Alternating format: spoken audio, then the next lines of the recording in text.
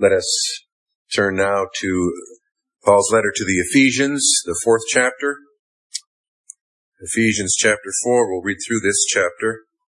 I, therefore, the prisoner of the Lord, beseech you to walk worthy of the calling with which you were called, with all lowliness and gentleness, with long suffering, bearing with one another in love, endeavoring to keep the unity of the Spirit in the bond of peace. There is one body and one Spirit, just as you were called in one hope of your calling, one Lord, one faith, one baptism, one God and Father of all, who is above all and through all and in you all. But to each one of us grace was given according to the measure of Christ's gift. Therefore he says, when he ascended on high, he led captivity captive and gave gifts to men. Now this he ascended. What does it mean but that he also first descended into the lower parts of the earth? He who descended is also the one who ascended far above all the heavens, that he might fill all things.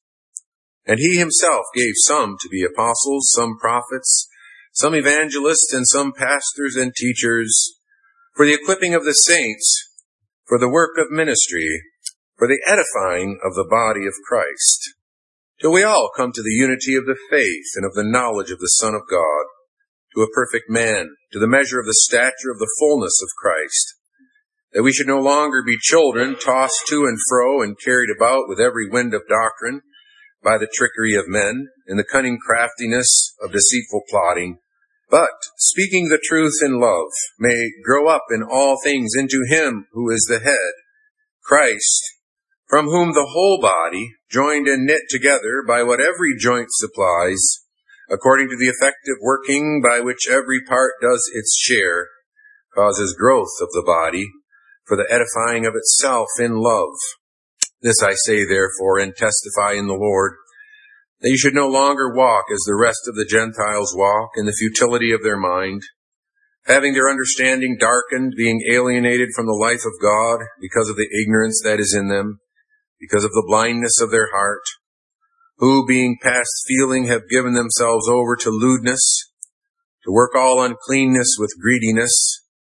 But you have not so learned Christ, if indeed you have heard him, and have been taught by him, as the truth is in Jesus, that you put off concerning your former conduct the old man which grows corrupt according to the deceitful lusts, and be renewed in the spirit of your mind, and that you put on the new man, which was created according to God, in true righteousness and holiness. Therefore, putting away lying, let each one of you speak truth with his neighbor, for we are members of one another. Be angry and do not sin. Do not let the sun go down on your wrath, nor give place to the devil. Let him who stole steal no longer, but rather let him labor, working with his hands what is good, that he may have something to give him who has need. Let no corrupt word proceed out of your mouth, but what is good for necessary edification, that it may impart grace to the hearers. And do not grieve the Holy Spirit of God, by whom you are sealed for the day of redemption. Let all bitterness, wrath, anger, clamor, and evil speaking be put away from you with all malice. And be kind to one another, tender-hearted, forgiving one another, even as God in Christ forgave you. In connection with our scripture reading, we also turn to Heidelberg Catechism, Lord's Day 21. What do you believe concerning the Holy Catholic Church? I believe that the Son of God, through his word, his Spirit and Word, out of the entire human race, from the beginning of the world to its end, gathers, protects, and preserves for himself a community chosen for eternal life and united in true faith. And of this community I am and always will be a living member. What do you understand by the communion of saints? First, that believers, one and all, as members of Christ the Lord, have communion with him and share in all his treasures and gifts. Second, that each member should consider it a duty to use these gifts readily and joyfully for the service and enrichment of the other members. What do you believe concerning the forgiveness of sins? I believe that God, because of Christ's satisfaction, will no longer remember any of my sins or my sinful nature, which I need to struggle against all my life. Rather, by His grace, God grants me the righteousness of Christ, that I may never come into judgment. Congregation of our Lord Jesus Christ, our Heidelberg Catechism retains, or it keeps this ancient word that is found in the Apostolic Creed in describing the church as a Catholic church. And that word is often associated with the Roman Catholic Church. And I realize that could be a point of possible misunderstanding or stumbling with respect to the meaning of this language in our creed. People may ask, well, why? I thought you were a Protestant church. Why do you speak of the Catholic Church as something that you believe? Well, I want to remove any misunderstanding or stumbling over that word, but we must seek to remove that not by sacrificing the word itself, not by sacrificing a word that is rich in its meaning, rich in its historical usage, rich in its biblical teaching. And as a general remark, we might say that we must be resistant to the modern tendency of dumbing everything down. We must not cave in to that instinct of wanting to make everything immediately easy and accessible to everyone, as if, well, all it takes is some sincerity in order to be a Christian. Well, yes, sincerity is foundational and fundamental, but in order to understand the Christian faith, it also takes effort. It also takes an ongoing effort to understand the riches of the revelation of God and the teaching of His Word then. And so we must not surrender the word Catholic to those who misuse it. To those who misuse it to refer to one particular denomination, that is the Roman Catholic Church, a denomination which in fact doesn't even bear the marks of the true church of Jesus Christ, because it is not characterized by the faithful preaching of the gospel, or the pure administration of the sacraments, or the exercise of biblical church discipline. And we understand, we know, we believe that the church is not limited to one organizational structure, one particular organizational name or tradition. And it certainly is not defined by being under one universal bishop called the Pope. Such teaching is anti-church. Such teaching is anti-Christ. Because Christ Himself and Christ alone is the head of the church on earth and the church in heaven.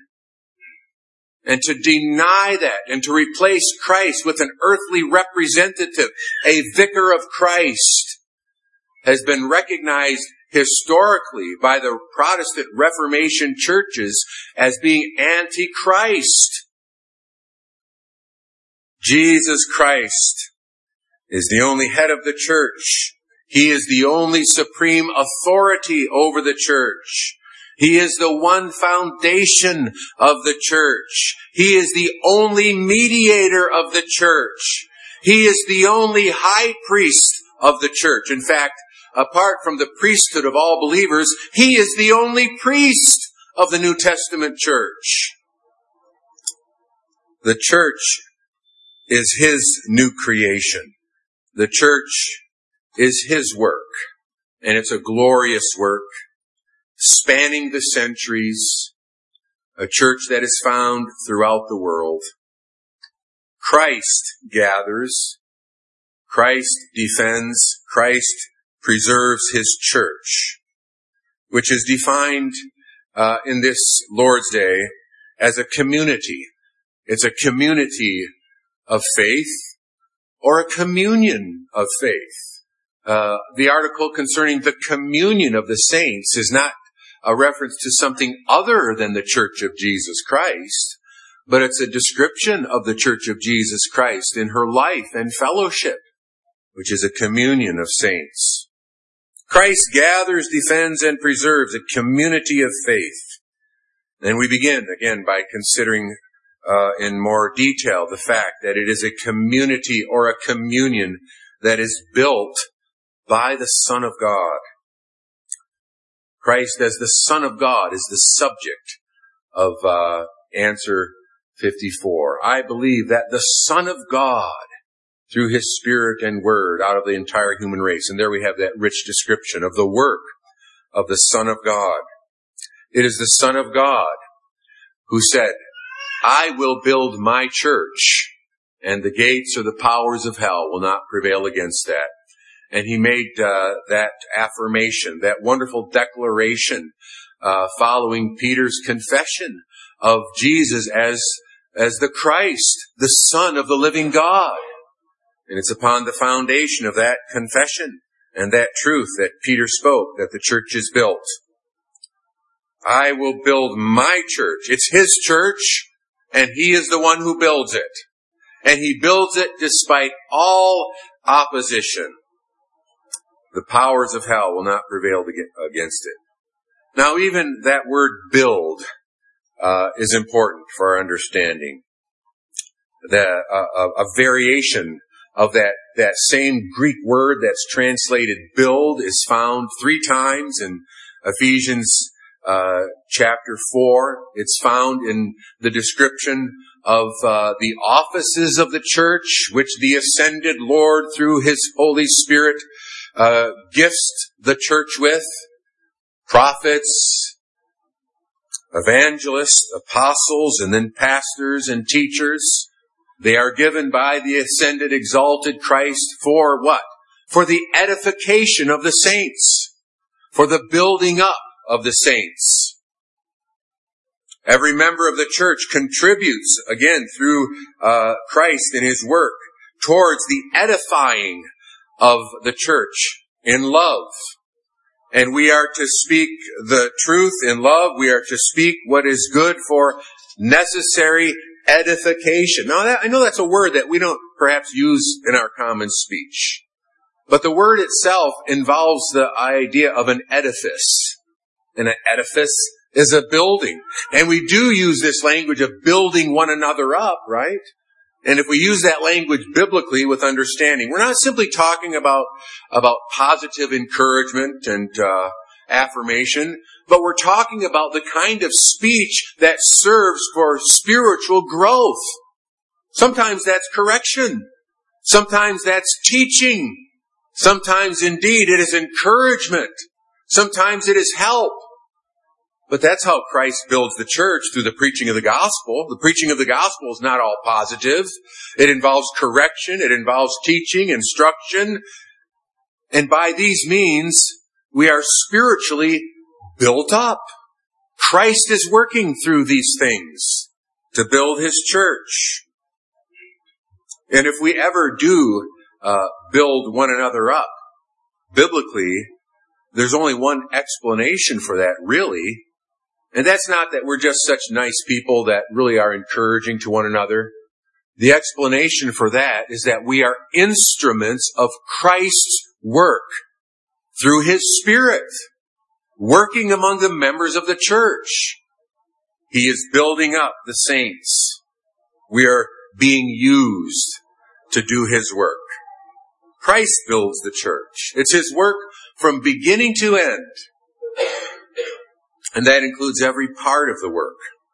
Compare it to an actual, literal building project. What's involved in building a home or building some other structure? Well, that home is always built according to a plan, right? And if it's an elaborate structure, it involves elaborate planning. Very often it involves the work of engineers and architects.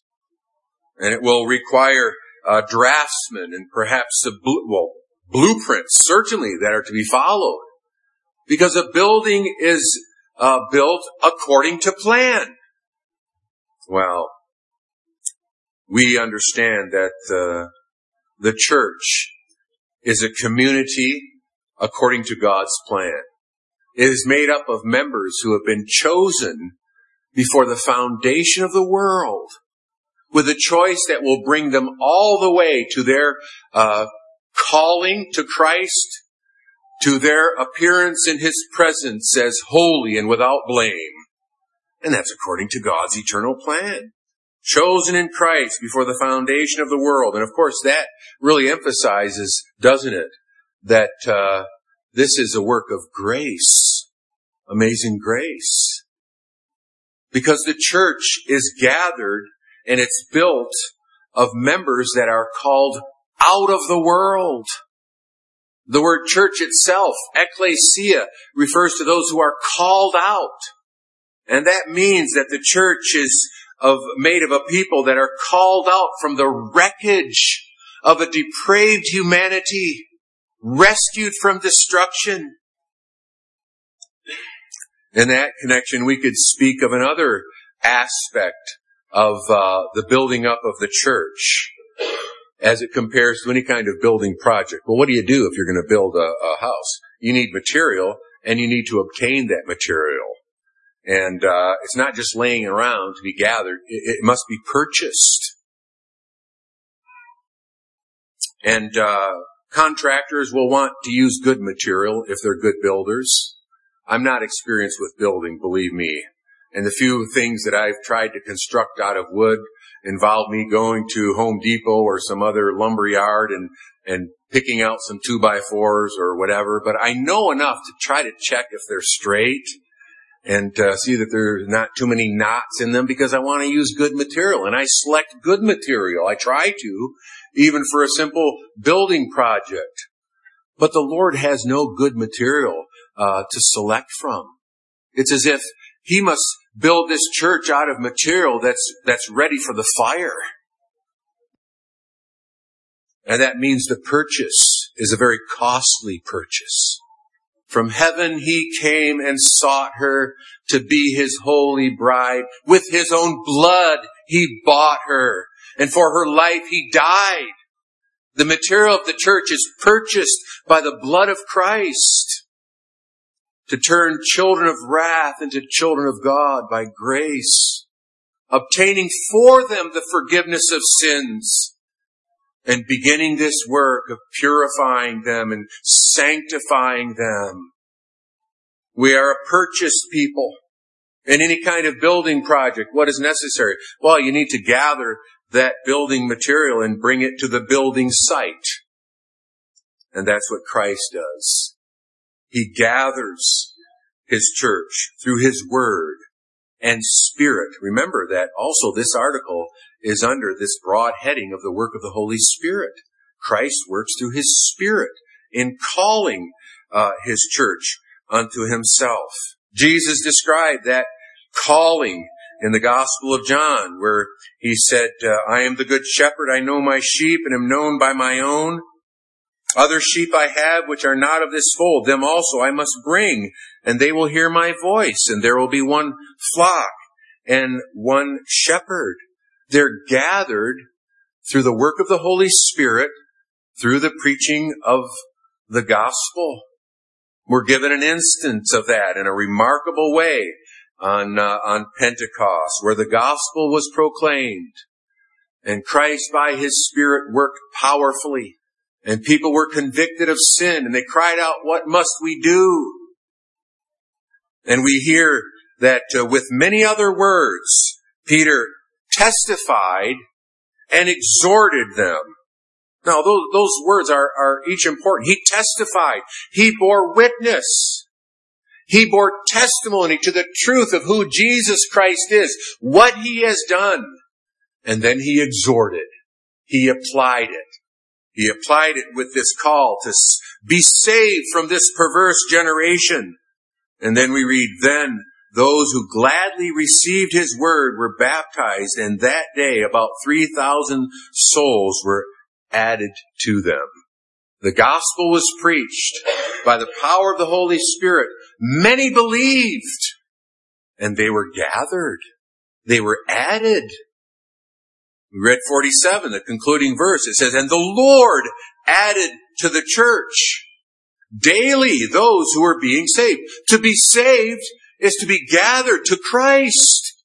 But to be gathered to Christ is to be gathered into the fold of His sheep. Gathered into that one flock.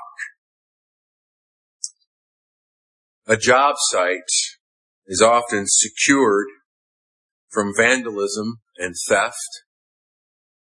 And Christ defends and preserves His church so that no one is taken from Him. I give them eternal life, and they shall never perish. Neither shall anyone snatch them out of my hand. Christ gathers, defends, and preserves His church. I realize that this analogy of a building project will break down, because no builder is going to stay on that job site forever and make sure it's not vandalized, or that the owners of the property take good care of it.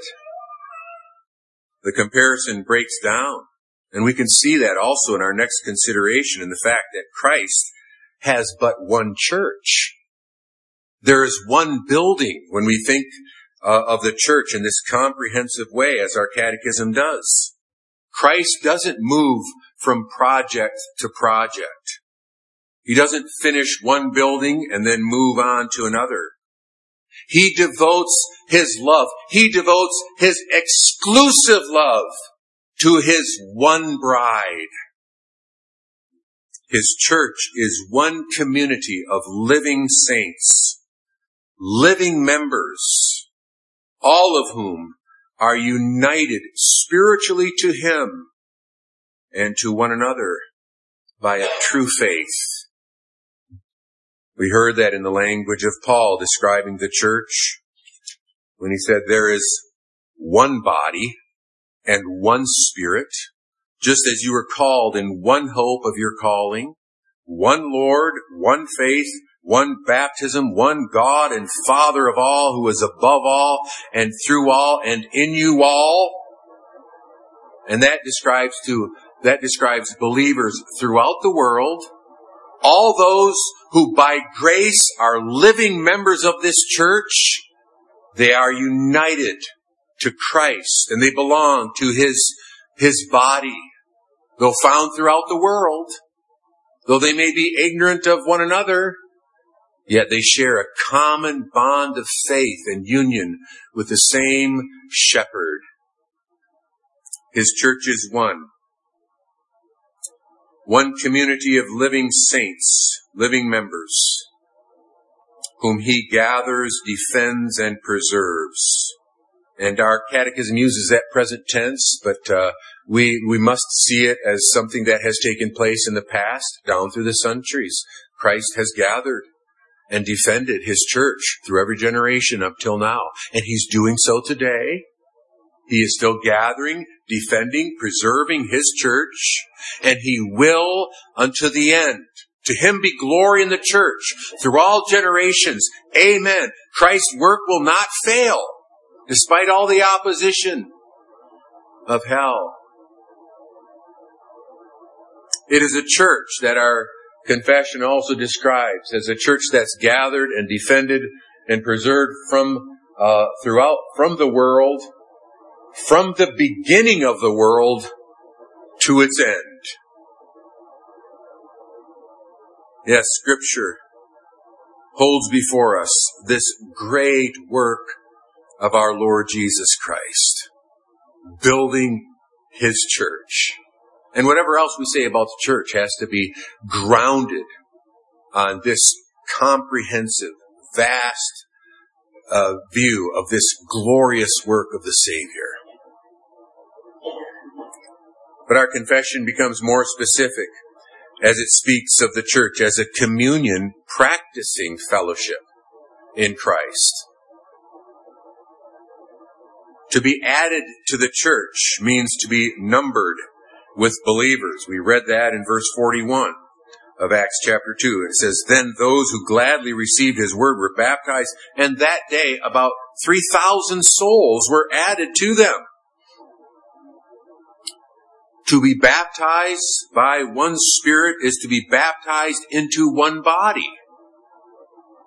Paul uses that language in 1 Corinthians 12, where he says, by one Spirit we were all baptized into one body, whether Jews or Greeks, whether slaves or free, and have all been made to drink into one Spirit. And indeed, what he says is true of Christians everywhere, but he's not talking about this simply in terms of spiritual, theological terms. He's talking about it in connection with how the church is to live in its actual, concrete, local expression as a body of believers in fellowship with one another, having differing gifts, but in such a way that no one can say, I have no need of you. But the members of the body are joined together in a relationship of mutual care, mutual service, and mutual cooperation. Acts chapter 2 outlines the fellowship of the church in practice. And there are a number of features here that are listed. We can't give complete attention to them. We want to just note them and make a few observations. There are 7 features. First of all, their fellowship was word-centered. That's actually the first thing that's mentioned. They continued steadfastly in the apostles' doctrine. They together received the teaching of God's word. And a huge part of their fellowship pertains to that mutual learning under the word of God. Secondly, it's interesting that the temple served as a center for their gatherings for worship. Now, there were soon thousands of Christians, and they didn't simply gather in one place, but mention is made of the temple as being a center in which they gathered for worship. So continuing daily with one accord in the temple. Now, that's a reference to the literal temple. In fact, we read in the Gospel of Luke, after the ascension of Jesus Christ, that the disciples continued daily with one accord in the temple. Now, that was a temporary situation, but it is significant that there was kind of a central gathering place for the church to meet.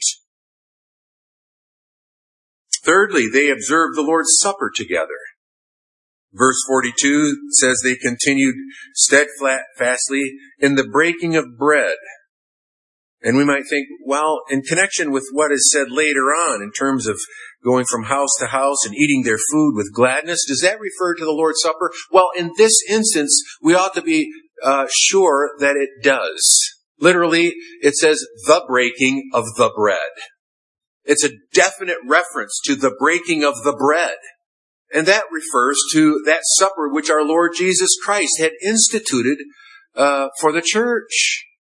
Now, we'll see that their eating together was not limited or confined to observing the Lord's Supper, but that is highlighted here in this reference to their life and fellowship together. They observed this supper of the Lord. Fourthly, they shared their possessions. In verse 45, it says, and they sold their possessions and goods and divided them among all. You know, a lot of people want to stop there and say, see, the church was marked by communal living. There was a kind of equal distribution and a sharing of goods. Yes, there was a sharing of goods, and there was a selling of possessions. And that has a historical reason and context, but it doesn't mean that the church somehow adopted a permanent style of communal living and a community of goods. All we have to do is read the next phrase. Very important principle of biblical interpretation. It says, as anyone had need. In other words, they made sure that everyone's needs were met. There was a mutual sharing of material possessions and goods that characterized the fellowship of the church. Now, I'm not saying that that particular form is something that is no different than what we do. No, there were historical reasons also for selling possessions. But the point is that the principle here is that of a sharing in order to meet the needs of God's people. They prayed together. They continued steadfastly in doctrine, the breaking of bread, and prayers. Sixthly, they ate food together. And there is the reference of breaking bread from house to house. They ate their food. And it's just a recognized fact that in the early church, even the observance of the Lord's Supper was often part of these gatherings for meals that were shared, referred to as love feasts, where Christians would get together and they would eat together. And even as was the case at the institution of the Lord's Supper, it was following a meal. And that appears to be also something that characterized the fellowship of the church. They ate together. And they praised God. And they were glad together. It's not so complicated, is it? And these things that are described here indeed are practiced in all different kinds of formats in terms of the place of worship, the central gathering under the preaching of the gospel, and the observance of the sacraments. There's great variation in the way these things are observed through some of them through Bible studies or small groups or prayer meetings or visiting together in our homes and enjoying fellowship, men's breakfast that many of us enjoyed yesterday. Very many ways in which these basic ordinary things are observed by God's people. Oh, they're ordinary, yes, but brothers and sisters, they're earth-shaking. Why is that? What do we see in such things? Well, to the eye of faith, we see our Lord in the midst of His church. We see the church building work of Jesus Christ in these ordinary things. We see the Lord Jesus riding forth, conquering and to conquer spiritually. We see Him as the shepherd among His sheep, feeding them. We see them as the devoted, beloved husband, nourishing and cherishing His bride. We see Him sanctifying her through His Spirit. We see Him beautifying her for that great day of the wedding feast that is yet to come.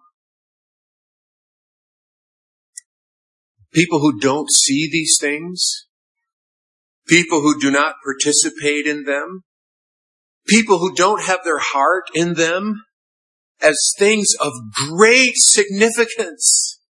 What's the explanation for that? They do not have faith. Or they don't live by faith. Or their faith is not being instructed and directed by God's Word and Spirit. If they think and practice the notion that you can divorce the Christian life from the communion of the saints, from membership in the body, those things are not separated in Scripture. Sometimes we have to ask, what is lacking in so many professing Christians today? And again, I think I gave one answer. Faith. A biblical faith. But maybe we can sharpen that answer a little bit and put it this way. What is lacking in so many professing Christians is fear. Now, that may sound shocking. I'm not talking about a kind of terror, but I'm talking about a kind of godly, reverential fear that recognizes the work of Jesus Christ for what it is in its concrete, actual manifestation in this world. You know, it can sound very pious to speak about Christ building His church. And it's thought of in spiritual terms, as if it belongs to some invisible realm and has nothing to do with what people do on Sunday. The Bible doesn't allow that. And I say fear because that's also a feature that characterized the early church. It says, then fear came upon every soul. Now, what does that fear involve? The deep reverential recognition of the work of God, of Christ among his people. Don't despise the Church of Jesus Christ. Don't slander her. Don't reject or forsake the Church of Jesus Christ. Bear with her weaknesses. Again, not at all cost. We're not talking about tolerating heresy or so-called churches that are not following God's word, seeking to practice it in sincerity and submission to the Lord with reverence for him. But we must not despise the church for God's sake, for Christ's sake. The next chapter in the book of Acts has something to say about that. In the case of Ananias and Sapphira, we might say their great sin was despising the church. But they thought they could pull one over on the church, right? They pretended to give their goods for the sake of the fellowship of the church, but their hearts were filled with covetousness. And they failed to fear God. And they lied to the church. And in doing so, they lied to God. They lied to the Holy Spirit. They were judged. And then we read then, and great fear came upon everyone. The fear of the reality of God working among his people. You know, some of the most encouraging things sometimes that I hear of visitors coming into our worship service is a kind of anxiety of really wanting to know the truth. And a kind of recognition that there is such a thing as gospel truth. And I don't want to be deceived. I want to know it. I want to believe it. I want to learn to live it. You know, that kind of anxiety and that kind of concern, personally, I must say, is much more encouraging than a kind of casual approach. Oh yeah, I like your church. There's some nice things about this church. Maybe I'll hang around for a while. Now, I'm drawing a caricature, but you understand that some of the most significant evidences of God's work in bringing people to himself are the kinds of things you read about in the Beatitudes. Blessed are the poor in spirit. Blessed are those who hunger and thirst after righteousness. What we want, brothers and sisters, for our visitors coming into this place and hearing the word of God is the conviction that God is among us. And it's evident in his word. And it's evident in our reverence, in our worship, in our praise, in our love for one another and for those who come among us. Do not despise the Church of Jesus Christ. He takes it very, very personally. Practice the communion of the saints. Practice the communion of the saints as those who belong to this community of the forgiven. This community of those who know the grace of God. To them, as redeemed sinners, who are living members of the church, not because they're better than others, because God has had mercy upon them and brought them to the Savior and washed them with his blood. Yes, it's good. It's proper that this Lord's Day 21 includes this article of the forgiveness of sins, because it kind of helps us to see these things together.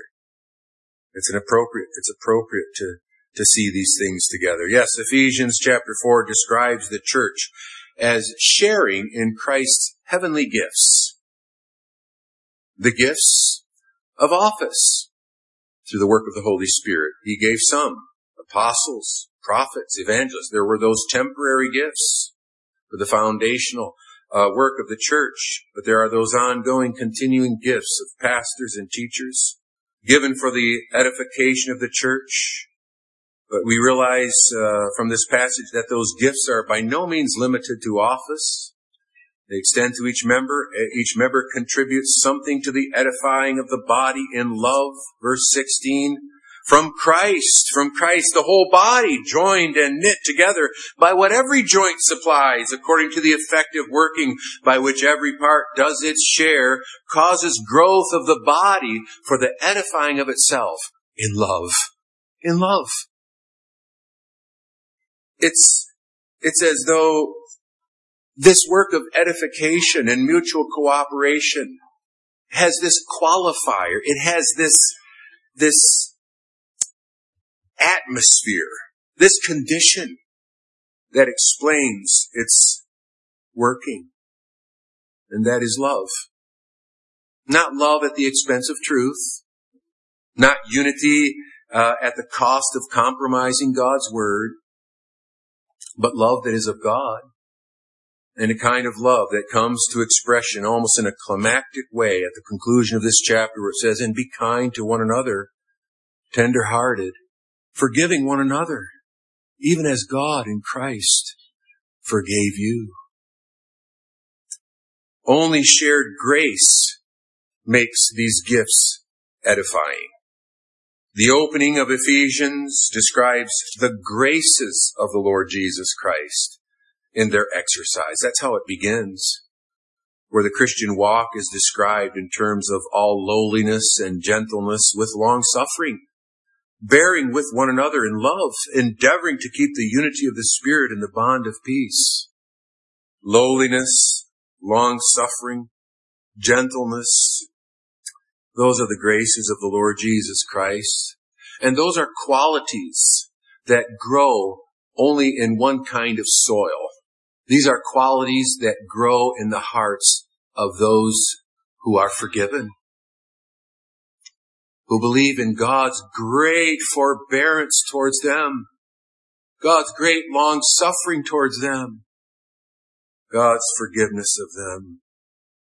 You see, the fruit of the Spirit is far more important than any particular gift that may be exercised in the church. And remember, the fruit of the Spirit is what's first? Love.